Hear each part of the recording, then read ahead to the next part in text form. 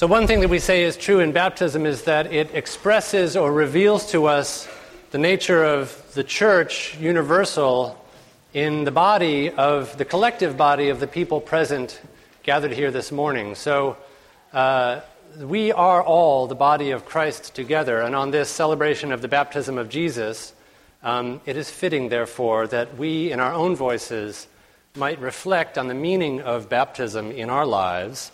And so, because of the aforementioned absence of our scheduled preacher this morning, I turn to you, the collective wisdom of the congregation gathered, and with this microphone, which I will now bring among you, invite you to share your thoughts, reflections, and experiences related to baptism and its meaning in our lives. Don't all speak at once. Over here, good. Elsa Innes. I was baptized in Denmark in the church, village church where my grandparents are buried, and I have only a baptismal certificate. I have no birth certificate. That's how important baptism was in my country. Great. I remember I was not baptized as a child, so when I was an adult and decided that I would join the Episcopal Church, I hadn't been before, and so I was baptized along with my 6-year-old daughter and my 3-year-old son, my 3-year-old son stole the show because when they wanted the sprinkling the water, he said, "Do it again." I was baptized right here at the front of this church with my identical twin, and look what happened. I never left.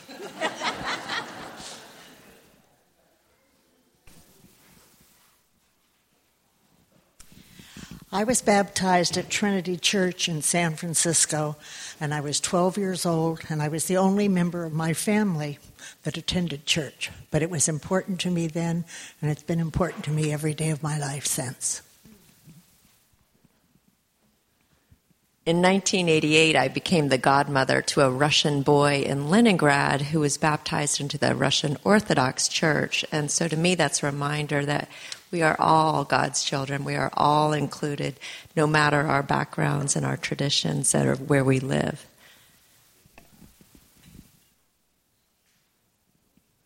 I was baptized at Westbury Methodist Church in Houston, Texas, when I was a baby, 6 months old, I think.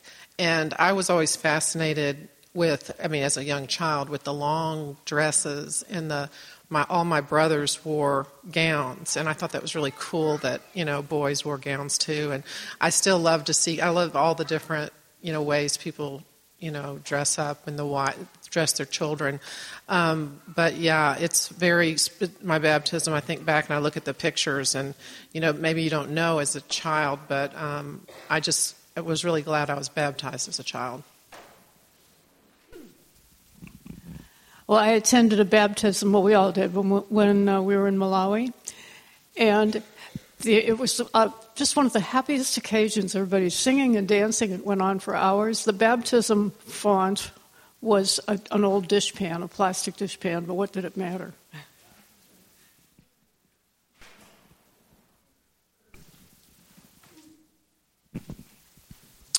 When I was baptized, I was an infant and really don't remember anything about it. I do remember many, many baptisms after that I witnessed. I really only thought it was a ceremony, and that's what I remember it as.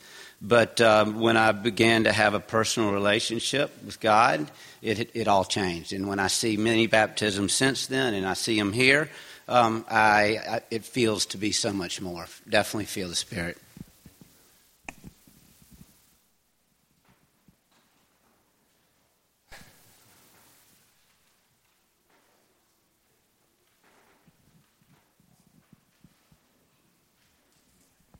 I was baptized in the Church of St. Simon and St. Jude in Brooklyn, New York. I was baptized as a Roman Catholic, and I saw all my brothers and sisters, many, many of them baptized there.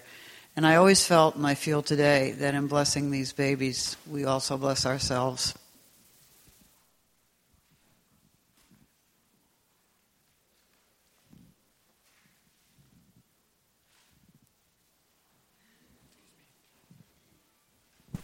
Well, I had a very unusual baptism experience at the River Jordan in 1983.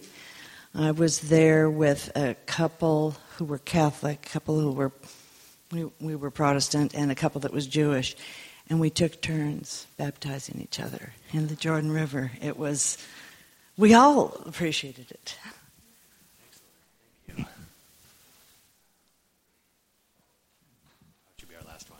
Uh-oh. That's not fair. I was also baptized right here, and I still have the picture of my godparents and my parents and me on my mantle, so I guess it was pretty darn important. One more. Okay. I would like to say a word about godparents. I am the godmother to two wonderful young women. I held them both as baby girls at the font.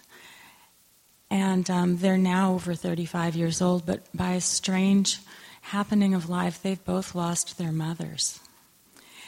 And we have been very close over the years, and we have a very, very special connection. And I encourage godparents to take their vows seriously, because we don't know what lies ahead. And it's a very beautiful connection for godparents and the children.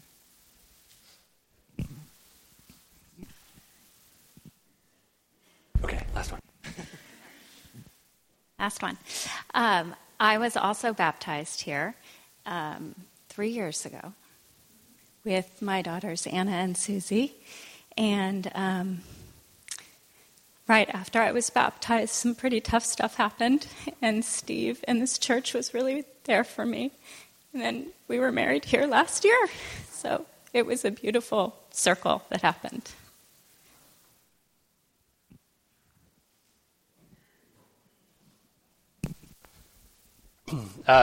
We heard a lot of things this morning that I often hear when I talk to families and individuals as they are preparing for baptism about what they are looking for, hoping for, or have experienced in baptism in the context of the church's traditions. And because of the church's traditions, a lot of what we associate with baptism has something to do with some concept of membership. That baptism is regarded as sort of an initiation into the membership of the church. And this is true, but I want to just say a word about that, because for baptism, membership has a different meaning than it does for membership in any other context.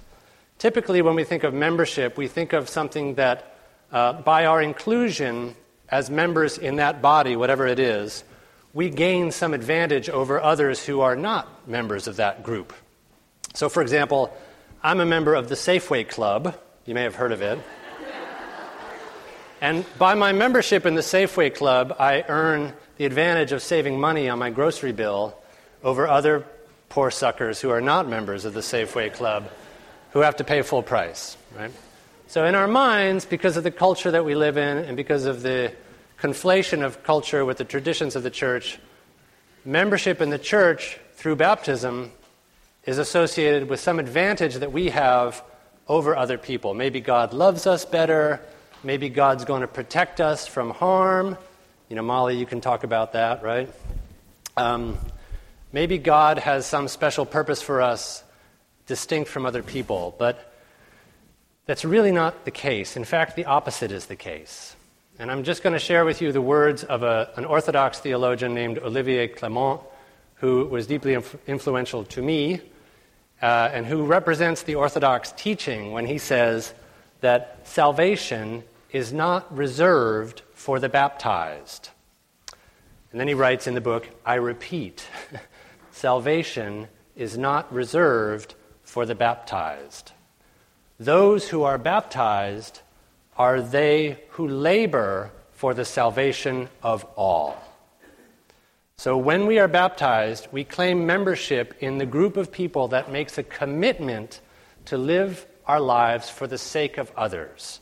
So this morning, while we recall our baptismal covenant and celebrate the baptism of 3 of the newest members of the body of Christ, imagine the kind of world you want for everybody. Because that is what you're committing yourself to make happen, not just for yourself, but for the whole world. when you're baptized. Amen.